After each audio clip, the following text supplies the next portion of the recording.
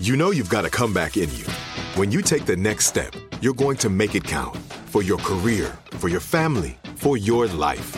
You can earn a degree you're proud of with Purdue Global. Purdue Global is backed by Purdue University, one of the nation's most respected and innovative public universities. This is your chance. This is your opportunity. This is your comeback. Purdue Global, Purdue's online university for working adults. Start your comeback today at purdueglobal.edu. When you buy Kroger brand products, you feel like you're winning. That's because they offer proven quality at lower than low prices. In fact, we guarantee that you and your family will love how Kroger brand products taste, or you get your money back. So next time you're shopping for the family, look for delicious Kroger brand products, because they'll make you all feel like you're winning. Shop now, in-store, or online. Kroger, fresh for everyone. What kind of programs does this school have? How are the test scores? How many kids do a classroom? Homes.com knows these are all things you ask when you're home shopping as a parent. That's why each listing on Homes.com includes extensive reports on local schools, including photos, parent reviews, test scores, student-teacher ratio, school rankings, and more. The information is from multiple trusted sources and curated by Homes.com's dedicated in-house research team. It's also you can make the right decision for your family. Homes.com. We've done your homework. This is Alec Baldwin, and you're listening to Here's the Thing.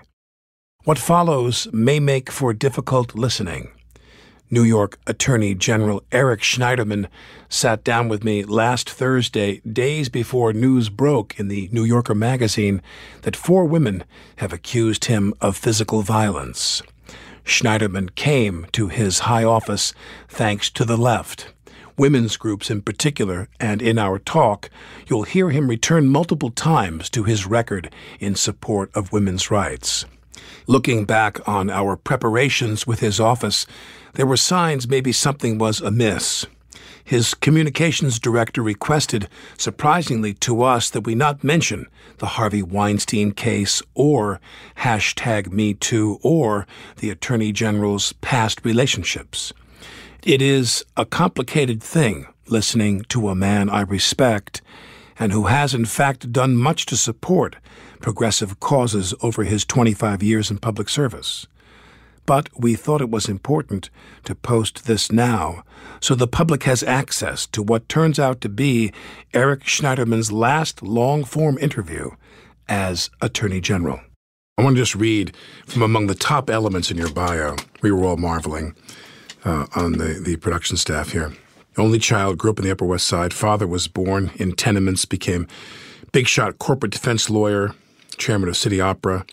You graduated from Trinity in 73 and Amherst in 77, studied abroad in Hong Kong, double major in English and Asian studies. Eventually you graduated from Harvard Law School in 82, but it says here that you were the deputy sheriff of Pittsfield, Massachusetts from 1977 to 1979. Is that a fact? Yes, it is. I was a deputy sheriff in Berkshire County. I dropped in and out of school a lot. When I was 17, I graduated from high school, and it was a year before Roe v. Wade. Instead of going to college, I got a job in an abortion clinic in Washington, D.C. Abortion was legal in D.C., illegal in the whole southeast United States. No one thought Roe was coming. And so at 17, I was going out to National Airport, meeting women flying in from states where they couldn't. What do you think motivated you to do that at that age? Why? You know, I mean, I was 17. It wasn't really that carefully thought through. I had some sort of office job initially, and it was really boring. And what did your parents say?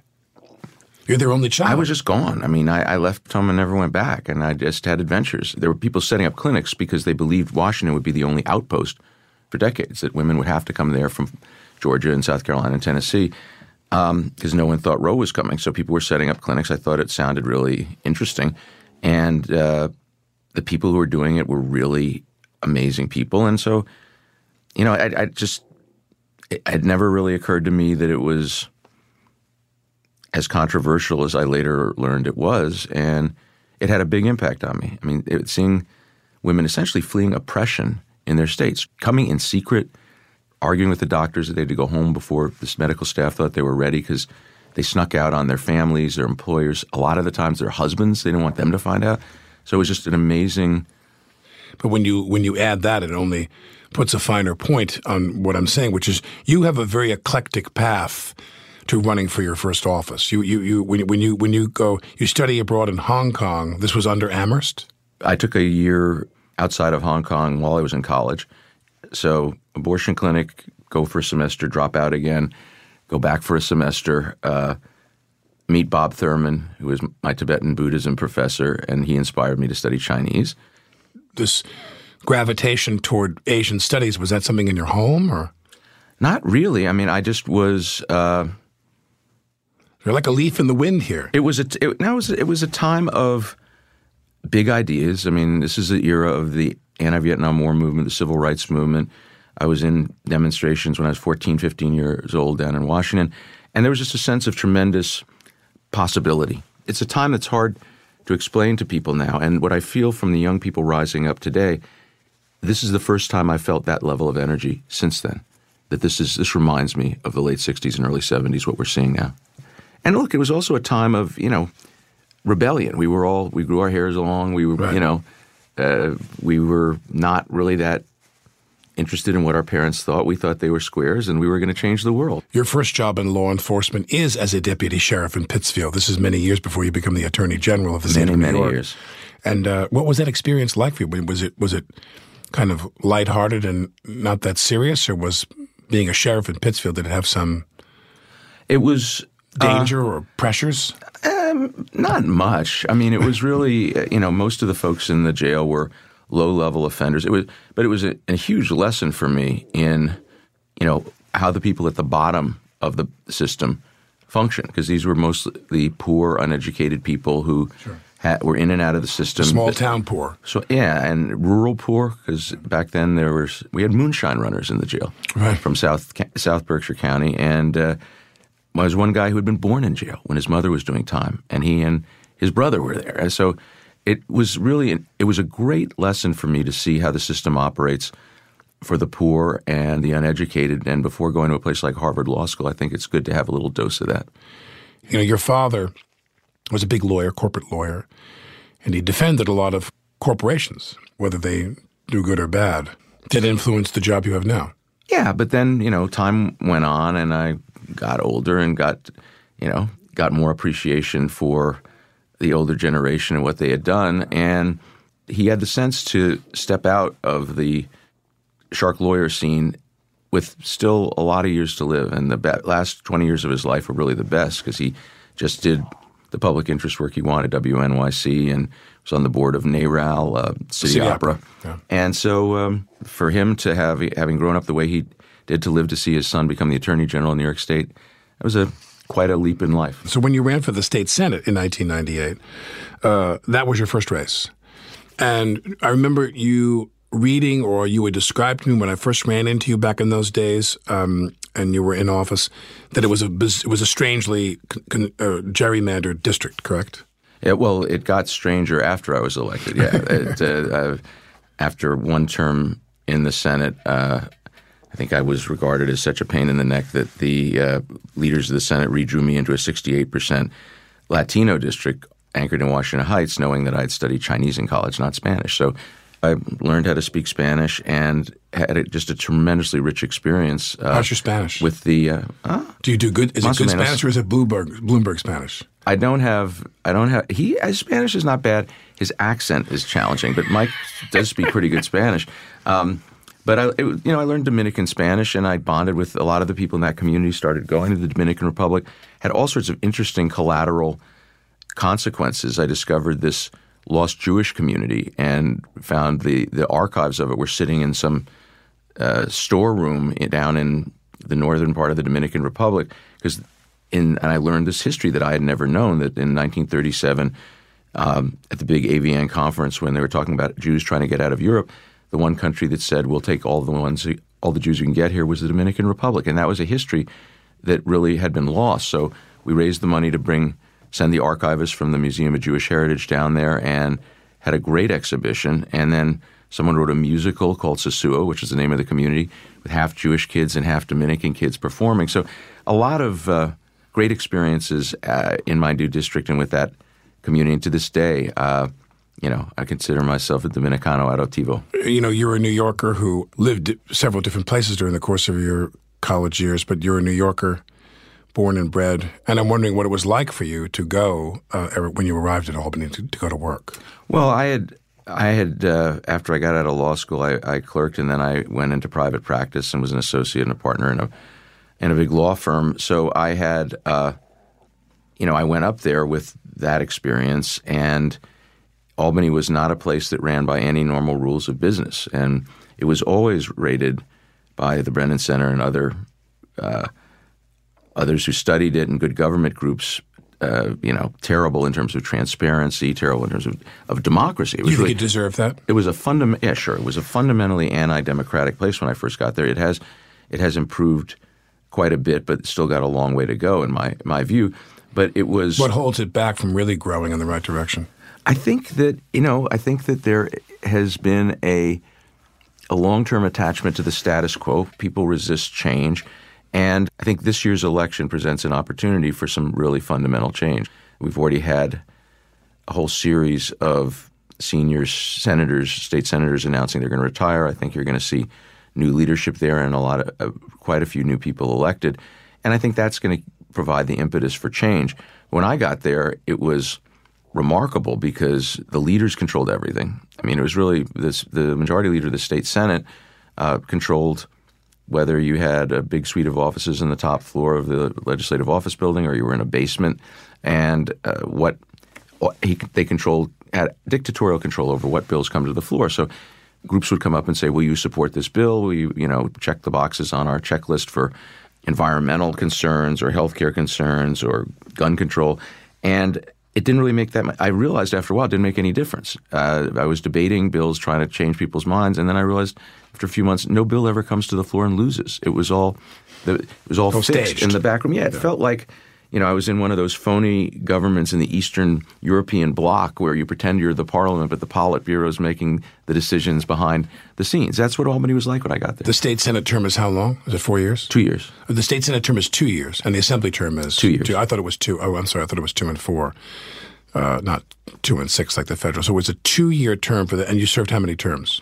I was there from 98, and then I ran got elected in 98. So from 99, my last term. So you ran for AG? And then I ran for AG. You were in the state Senate when you ran for AG? Correct. What's the political chessboard look like then when you were going to run for AG? Who was AG and was leaving and why? Cuomo was the AG, and he was leaving because of the bizarre circumstances of Eliot Spitzer becoming governor with overwhelming popularity and not lasting very long, and then David Patterson lasting a little bit longer. But I had certainly not expected the Attorney General's office to be open in 2010, but it opened up.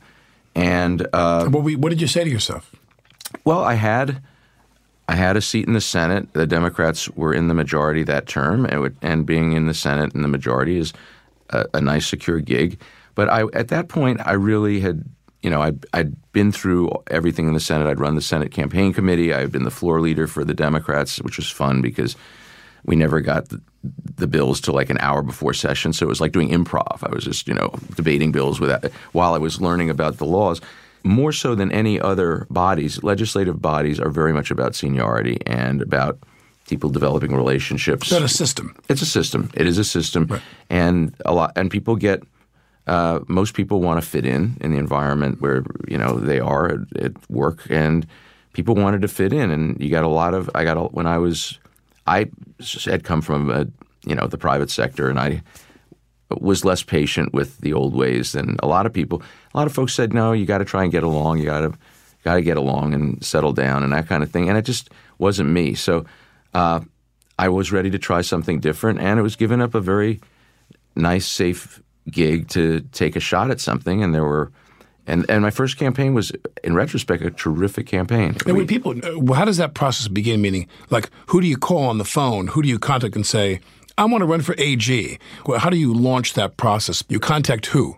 There wasn't a very strong sense of the state party managing things at that point in history. There were a bunch of people who stepped up to run, open seat, surprise open seat, and it was really a primary. In the primary, it was a good campaign. We had smart lawyers. We had lots of debates. So not somebody you call because New York State is so insular that way. No, there really wasn't a boss. You just announce. A boss at that point in time. Well, I would talk to people, and I had relationships with folks. Who influenced you to make that decision? Well, a lot of the different progressive groups that I had worked with over the years.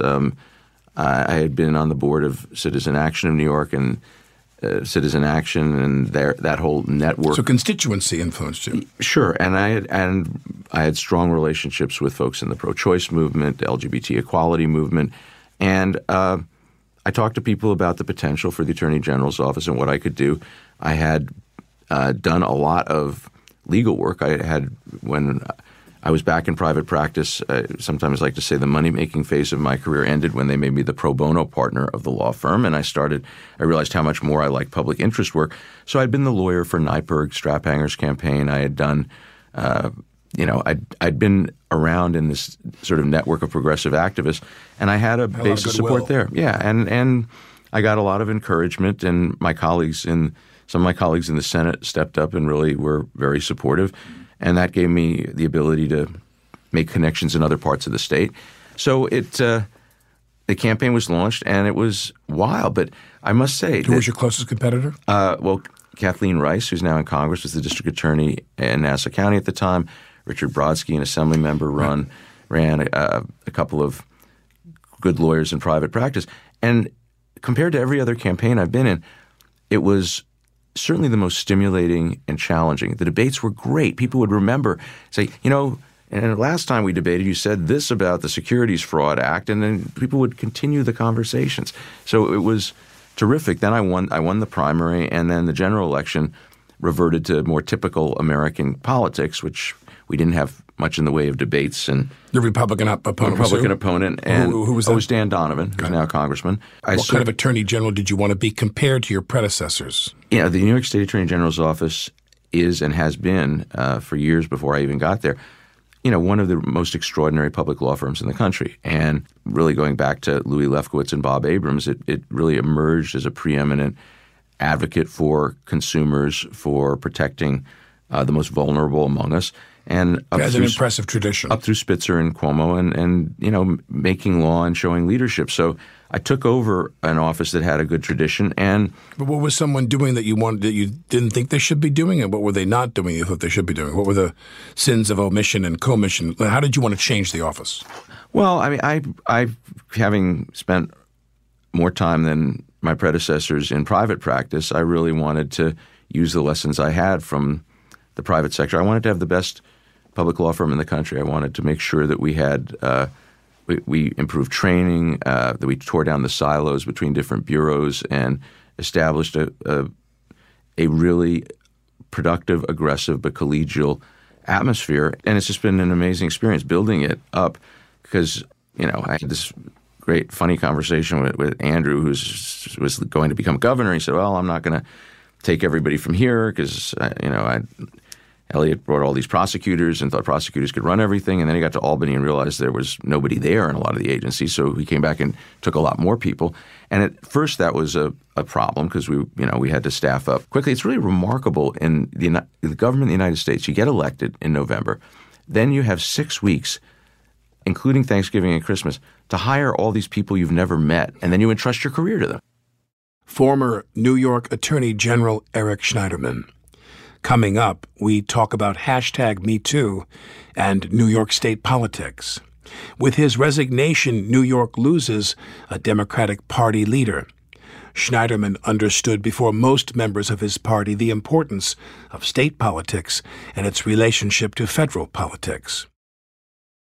Mom met a lot of your demands over the years. This Mother's Day, get her the Bartesian cocktail maker that makes premium cocktails on demand. In just 30 seconds, have your choice of over 60 premium or seasonal cocktails, all at the touch of a button. Get $50 off on the Bartesian cocktail maker now when you buy 1 pack of cocktail capsules. So, for all the times you made a mess, get Mom the countertop cocktail system that makes premium cocktails without making any mess at all. For all the times you begged for soda, get her premium cocktail capsules made with real fruit juice and craft bitters. For all the times you demanded tacos for dinner, get her the Bartesian that mixes margaritas in just 30 seconds. Make Mom's Mother's Day and all the 364 days that aren't Mother's Day with a Bartesian cocktail maker at $50 off. Visit BARTESIAN.com/mother now to get $50 off the Bartesian Premium Cocktail Maker. Bartesian, premium cocktails on demand. This is it. Your moment. This is your time to make your comeback with Purdue Global. When you come back with a Purdue Global degree, you create opportunity for yourself, your family, and your future. It's a degree you can be proud of, a degree that employers will trust and respect. Purdue Global offers working adults like you over 175 flexible degree programs to meet your specific career goals. These include associate, bachelor's, master's, and doctoral degrees and certificates. Purdue Global degree programs range from nursing to business to communication and more. Whatever your interest, we have the degree that will move you forward. You have the knowledge, you have the experience. Now it's time to get credit for the work you've done and earn the recognition you deserve with Purdue Global, Purdue's online university for working adults. You know you're worth it. We do too. So don't wait another second to get the degree that will take your career to the next level. Start your comeback today at purdueglobal.edu.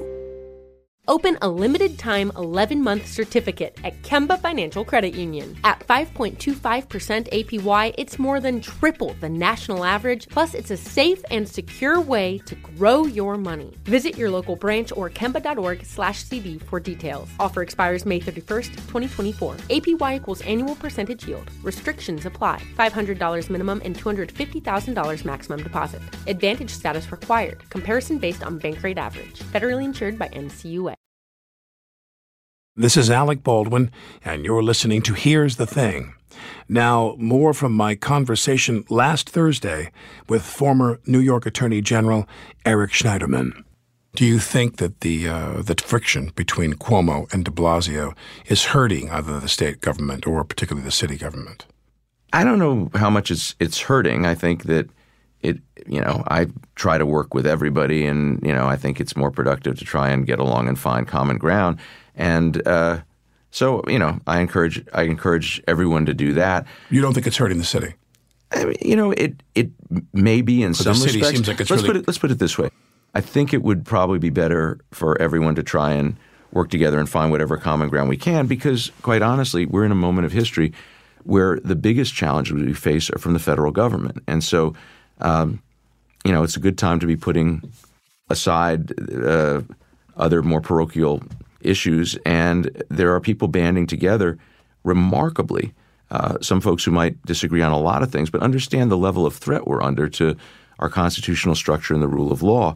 And I'm very proud of the work that we've done assembling a coalition to really form the core of the legal resistance to bad public policies that spew out of Washington. What's the update on the writing off your state income taxes? What's the update on that now? Well, they've passed some laws in Albany to create some workarounds. They will be challenged, and we'll see where it shakes out at the end of the day. They'll be challenged by some taxpayer group or something, and I'll be defending them in court.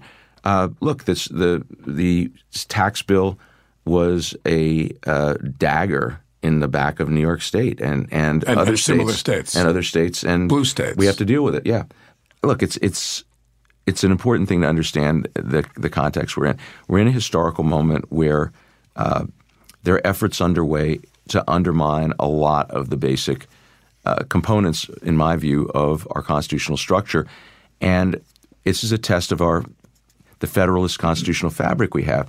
State and local governments have tremendous power reserved to them under our constitutional system. And this is a time when you're seeing – it's an era of what I call progressive federalism, where you're seeing states rise up. And in my view, the coalition of state attorneys general that I'm a part of is more of an effective check on excesses of the administration than the Democrats in Congress. They try to do what they can, but they're in the minority. I hope they'll be in the majority soon. But over the last year and a half, my office and other attorneys general's offices really emerged as a bulwark of our constitutional structure against bad public policies that spew out of Washington like debris from some toxic volcano.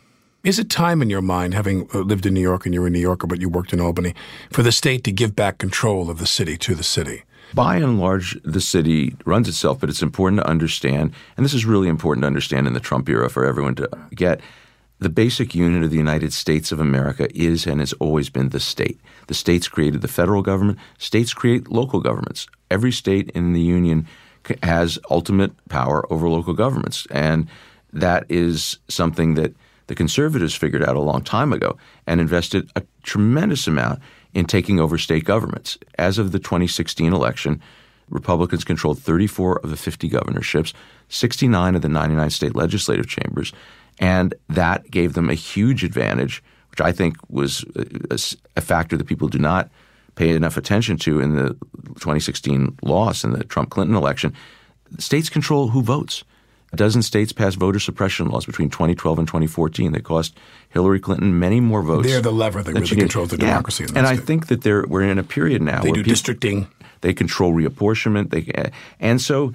And state legislatures are the bench for Congress. So there's a tremendous advantage there. Now, I feel that there is a transformation going on among the electorate. People are getting more active, and people are focusing in more on state issues. I mean, we had a special election in a swing state Senate seat April 24th in Westchester, and they had thousands of volunteers. I used to run Senate campaigns. We didn't have hundreds of volunteers, much less thousands of volunteers. So I feel that we're in a time where there's a political movement rising up, and this is the first time since I was a kid, as I said, that I felt the level of energy we had in the late 60s and early 70s, and I think it's a great thing for the country. But the fight is going to really be much more at the state level than we will fight to control Congress, but the real battle is taking back state governments. You think this governor has given this mayor the autonomy that he wants? Not always, but if you look at it, there really are not that many major points of contention. I think it gets a lot of attention because of the press senses this sort of personal animosity. But in terms of public policy, people work together. Do you think the personal animosity is hurting the city? As day to day, people work together a lot more than many. So these are the public exceptions, realize. right? Yeah. In my lifetime, one of the things that was always among the headline-grabbing activities of the state's attorney general was fighting organized crime. And I'm wondering, is organized crime pretty much dead in New York now? Is the mafia gone? Well, no, there's still organized crime, and we have an organized crime task force that works mostly with smaller jurisdictions where they don't have the resources to deal with it. There are a lot of different – it's much more diffuse than it was. You don't have the old-style five families controlling everything going on anymore. But you have a lot of gangs and a lot of multi-ethnic gangs. Different ethnic. The issues that we deal with now are things like drug trafficking and gun trafficking. We have done more work on issues related to guns than the office has ever done in the past. But yeah, there's still gang activity. It's not like the old Godfather movie sort of things. Yeah. Not right. I understand. I mean, an obvious subject to talk about in a city like New York. But I was told there's a kind of an embargo on this for you about talking about the Me Too. You would prefer not to talk about that subject, correct? We have an investigation into the Weinstein companies and are involved with a variety of matters related to that. So can't touch on that. I mean, look, the movement is extraordinary. I think it's changing the conversation. It is a part of what I see as this moment of social transformation and of the emergence of a new political movement. But it's, that's a whole other podcast. Do you think that the announcement by Cynthia Nixon that she's going to run, I mean, many people feel that a lot of women are coming to the fork because this is the time. That there's always been a relatively low percentage of people running for office who are women. I mean, comparatively speaking, it's improved over the years, but people really feel that now is a uniquely special time. I mean, I know Cynthia. I've worked with Cynthia. If you work in this business, you worship Cynthia as one of the most talented actresses alive. I mean, she really is this phenomenally talented woman, just such integrity and honesty. Just as an actress, I just have to say that she's just so remarkable. But most people agree in the money talks realm, he's so loaded with money. Does that alone, this is a very quixotic thing for her. Why do you think she would do that? I don't know. I do think that we're seeing a lot more new people running for office than we have seen before. I think that it's non-traditional people. Non-traditional people who haven't worked their way up through the political system.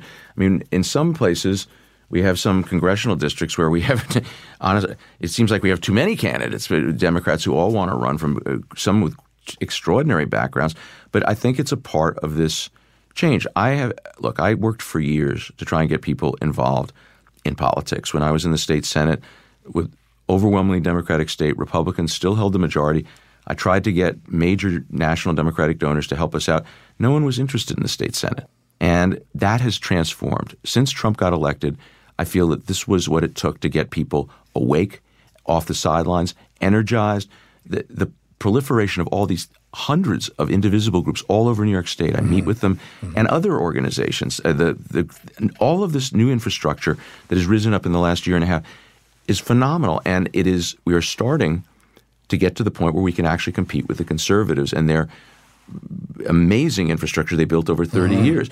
They invest first in infrastructure. They will make sure the American political infrastructure, the Heritage Foundation, political infrastructure. That's right. The American Enterprise Institute, Competitive Enterprise Institute. They've created this great infrastructure. We now see, in a very different way, because it's much more decentralized, the emergence of a political infrastructure that can counterbalance that, and people are interested in running for office. People are interested in supporting candidates for office. Again, state Senate special election, April 24th. Democrats didn't used to even show up for special elections. Thousands of volunteers and a wipeout victory. So I think— Who's the head of the state party now? Well, the governor's the head of the state party. Is there a chairman of the— there's no person? Yes. Byron Brown, the mayor of Buffalo, is a chair of the state party. I remember when Judy Hope— I worked with Judy Hope when she was running the party. When she was the chair. To get Chuck elected, to get Hillary elected, yeah. And look, it's a fascinating time. And increasingly, I'm doing work for candidates from other states and speaking at fundraisers in New York for candidates from other states. A lot more interest in state races than there ever was. We got terrific people running for attorney general in states around the country, and a special initiative, as you just relating to what you just said, of the Democratic Attorney Generals Association to recruit more women to run. So I think that there's a lot of energy out there, a lot of desire to have non-traditional candidates run for office, and it's a good thing. I want to just do a couple quick ones and try to get a quick answer to these.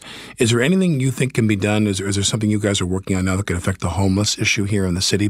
Because you do affect public policy that way, don't you? We do, because we have a tenant protection task force, and one of the things we are working on, and this is in conjunction with both the city and state agency, all working together to try and ensure that housing that is supposed to be affordable, rent regulated, is maintained, and that there are not unscrupulous landlords trying to game the system, force people out of their homes so they can take apartments out of rent-regulated status. So preserving affordable housing is an ongoing struggle because the upside is so huge. The difference now between a rent-regulated apartment and if you can get it out into the free market, it creates a strong incentive for an unscrupulous landlord to do that. But I think you can see a lot of different federal and state actors, including our office, engaged in the project. One of the challenges we face now, Alec, is that with the federal government in the hands of people who are committed to a very radical form of conservatism, you're not going to see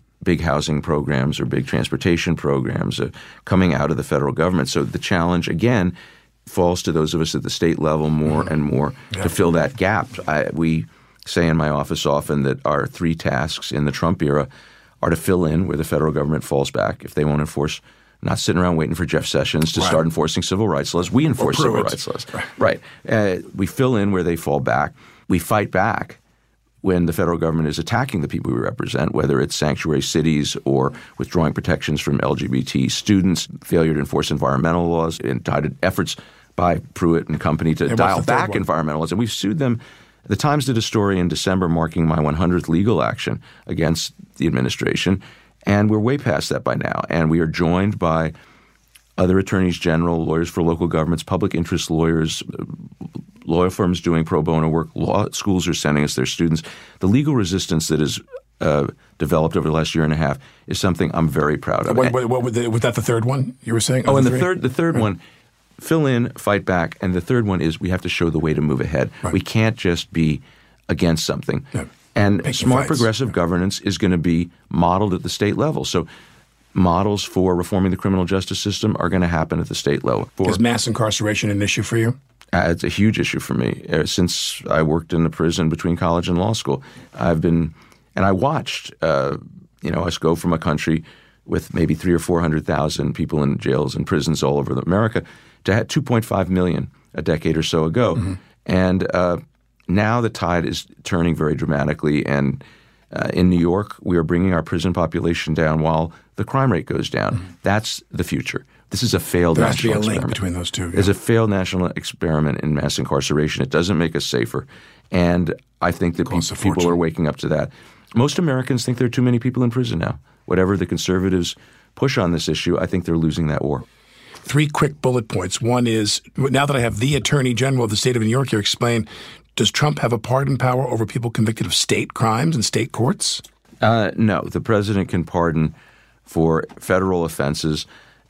He can't pardon for state crimes, but because New York has the most restrictive double jeopardy statute in the country, that means that if someone gets to the eve of trial and the president pardons them under New York's statute, we would not be able to go after them for a state crime. And you propose a change in that law, correct? We have proposed to modify the double jeopardy statute. It has been modified quite a few times in the past to enable us to pursue people who we don't want to interfere with the regular presidential clemency and pardons that come usually after someone has served a lot of time in prison. But we are concerned that we should change the statute to prevent essentially preemptive pardons where someone doesn't ever serve a day in jail. So it doesn't serve a day in jail, but it gets off. And because of the way that our statute operates, it functionally gives Trump the ability to block state prosecutions as well as federal prosecutions, and that's something that we're out to change. So we've got legislation in the Assembly and the Senate. We've got sponsors, and we're moving aggressively to try and get that passed this session. You've got a myriad of responsibilities. You've got such a complex job. But is there ever time that material comes across your desk, a case, an issue, something that really moves you, that really is important to you? And I call that the moment where you turn to your office and say, close the door. And you sit there with a file and just start reading and just immerse yourself in something that's deeply personal to you. What would be an example of that you would cite? Oh, yeah. What issue? There are cases that come our way that where the facts are really devastating. And, look, some of these cases that we take on in my capacity as a special prosecutor when unarmed civilians die in contact with police officers, a lot of these cases are tragedies. Whether the cops did anything wrong or not, there are people who didn't deserve to die. And most of the circumstances reflect poverty, often drug and alcohol abuse, just again reminding me of my days back in the jail. But there are a lot of people living in really tragic circumstances. Cases that relate to children move me deeply. We get cases where you have child abuse. We have trafficking cases. I have to say that our inquiry into what happened at the Weinstein Companies was like taking a swim in a sewer, and that's still an ongoing matter. So there are cases that get to me personally and affect me. I think the nice thing about this work is very often we have a lot of creative lawyers working for me, and I'm incredibly proud of our team. We can think of ways to address issues that sometimes elude others. We try and be as creative as possible. Now that means sometimes, Alec, we take on cases that are hard to win. But sure. I'm not someone who is a prosecutor who looks to have a 99% batting average. We're willing to try some things that are harder in order to do justice. But we're the oversight board or whatever it is, the oversight group here in New York with the police department announced that they want to try to have more transparency, and there's been this back and forth with them. What influence does the state attorney general operation have on the police department of the city of New York? There's just no way you can affect that. No, the city agencies. Is everything that in terms of contracts and everything's worked out to fairly well with the police in terms of what they're expected to do and not do in terms of transparency? Yeah, I mean that's not really something that's in our wheelhouse. You leave that to the city. Yeah, we do, and we work with the NYPD a lot. We deal with them in our organized crime task force and others. We're working with them on gun issues and other things. And as law enforcement agencies go in the United States, it's an incredible agency. But there are always struggles about the need for transparency. And I think we've made a lot of tremendous progress. I mean, keep in mind, we cut stops and frisks by 97% in New York City, and crime continues to go down. I mean, this is This is the safest big city in America, and that reflects a lot of good work by a lot of people for many years. I'm told that there's steam coming out of the ears of your staff, your chief of staff here, but I'm assuming that in order for you to move elsewhere to the next place to have your public service destiny, something has to happen to somebody else. There's only 3 statewide jobs. It makes sense for you. Is it safe to say that? No, look, I think people... You're happy to stay where you are for the time being? Yeah, I mean, I'm running for re-election now, and but after that? I expect to run a great campaign moving around the state and helping down ballot races. And then, look, I'm very much committed to continuing to build and lead the legal resistance to what's going on in Washington. Right. I'm very inspired to be a state actor in this era of progressive federalism. Great work cut out for you the next term. And for the next couple of years, and then we'll see what happens. I want to get us through this 4 years of Trump and Pence, and then at that point, I'm really playing with house money. We got to get through this period of national trauma, and I can play a role that's beyond anything I ever would have expected, and I'm pleased to be doing it. We will never know what kind of impact Eric Schneiderman could have had on the 2020 elections. His resignation from his post as New York Attorney General is effective as of 5 p.m. today, Tuesday, May 8th. This is Alec Baldwin, and you're listening to Here's the Thing. Open a limited-time 11-month certificate at Kemba Financial Credit Union. At 5.25% APY, it's more than triple the national average, plus it's a safe and secure way to grow your money. Visit your local branch or kemba.org/cb for details. Offer expires May 31st, 2024. APY equals annual percentage yield. Restrictions apply. $500 minimum and $250,000 maximum deposit. Advantage status required. Comparison based on bank rate average. Federally insured by NCUA. Hey guys, you know what this playground could use? A wine country, huh? A redwood forest would be cool. Ski slopes! Wait! Did we just invent California? Discover why California is the ultimate playground at visitcalifornia.com. Are you looking for the perfect move-in ready home this spring season? Now's the time to buy at Fisher Homes. For a limited time only, enjoy below-market interest rates starting at 5.375% APR, 6.139% APR. With these exclusive lower rates, you can save hundreds on a move-in ready home and start enjoying the benefits of home ownership even faster. Schedule your personal tour with one of our new home specialists at FisherHomes.com and make this spring the season you find your perfect home sweet home. Financing provided by Victory Mortgage, LLC, NMLS 461249, Equal Housing Lender.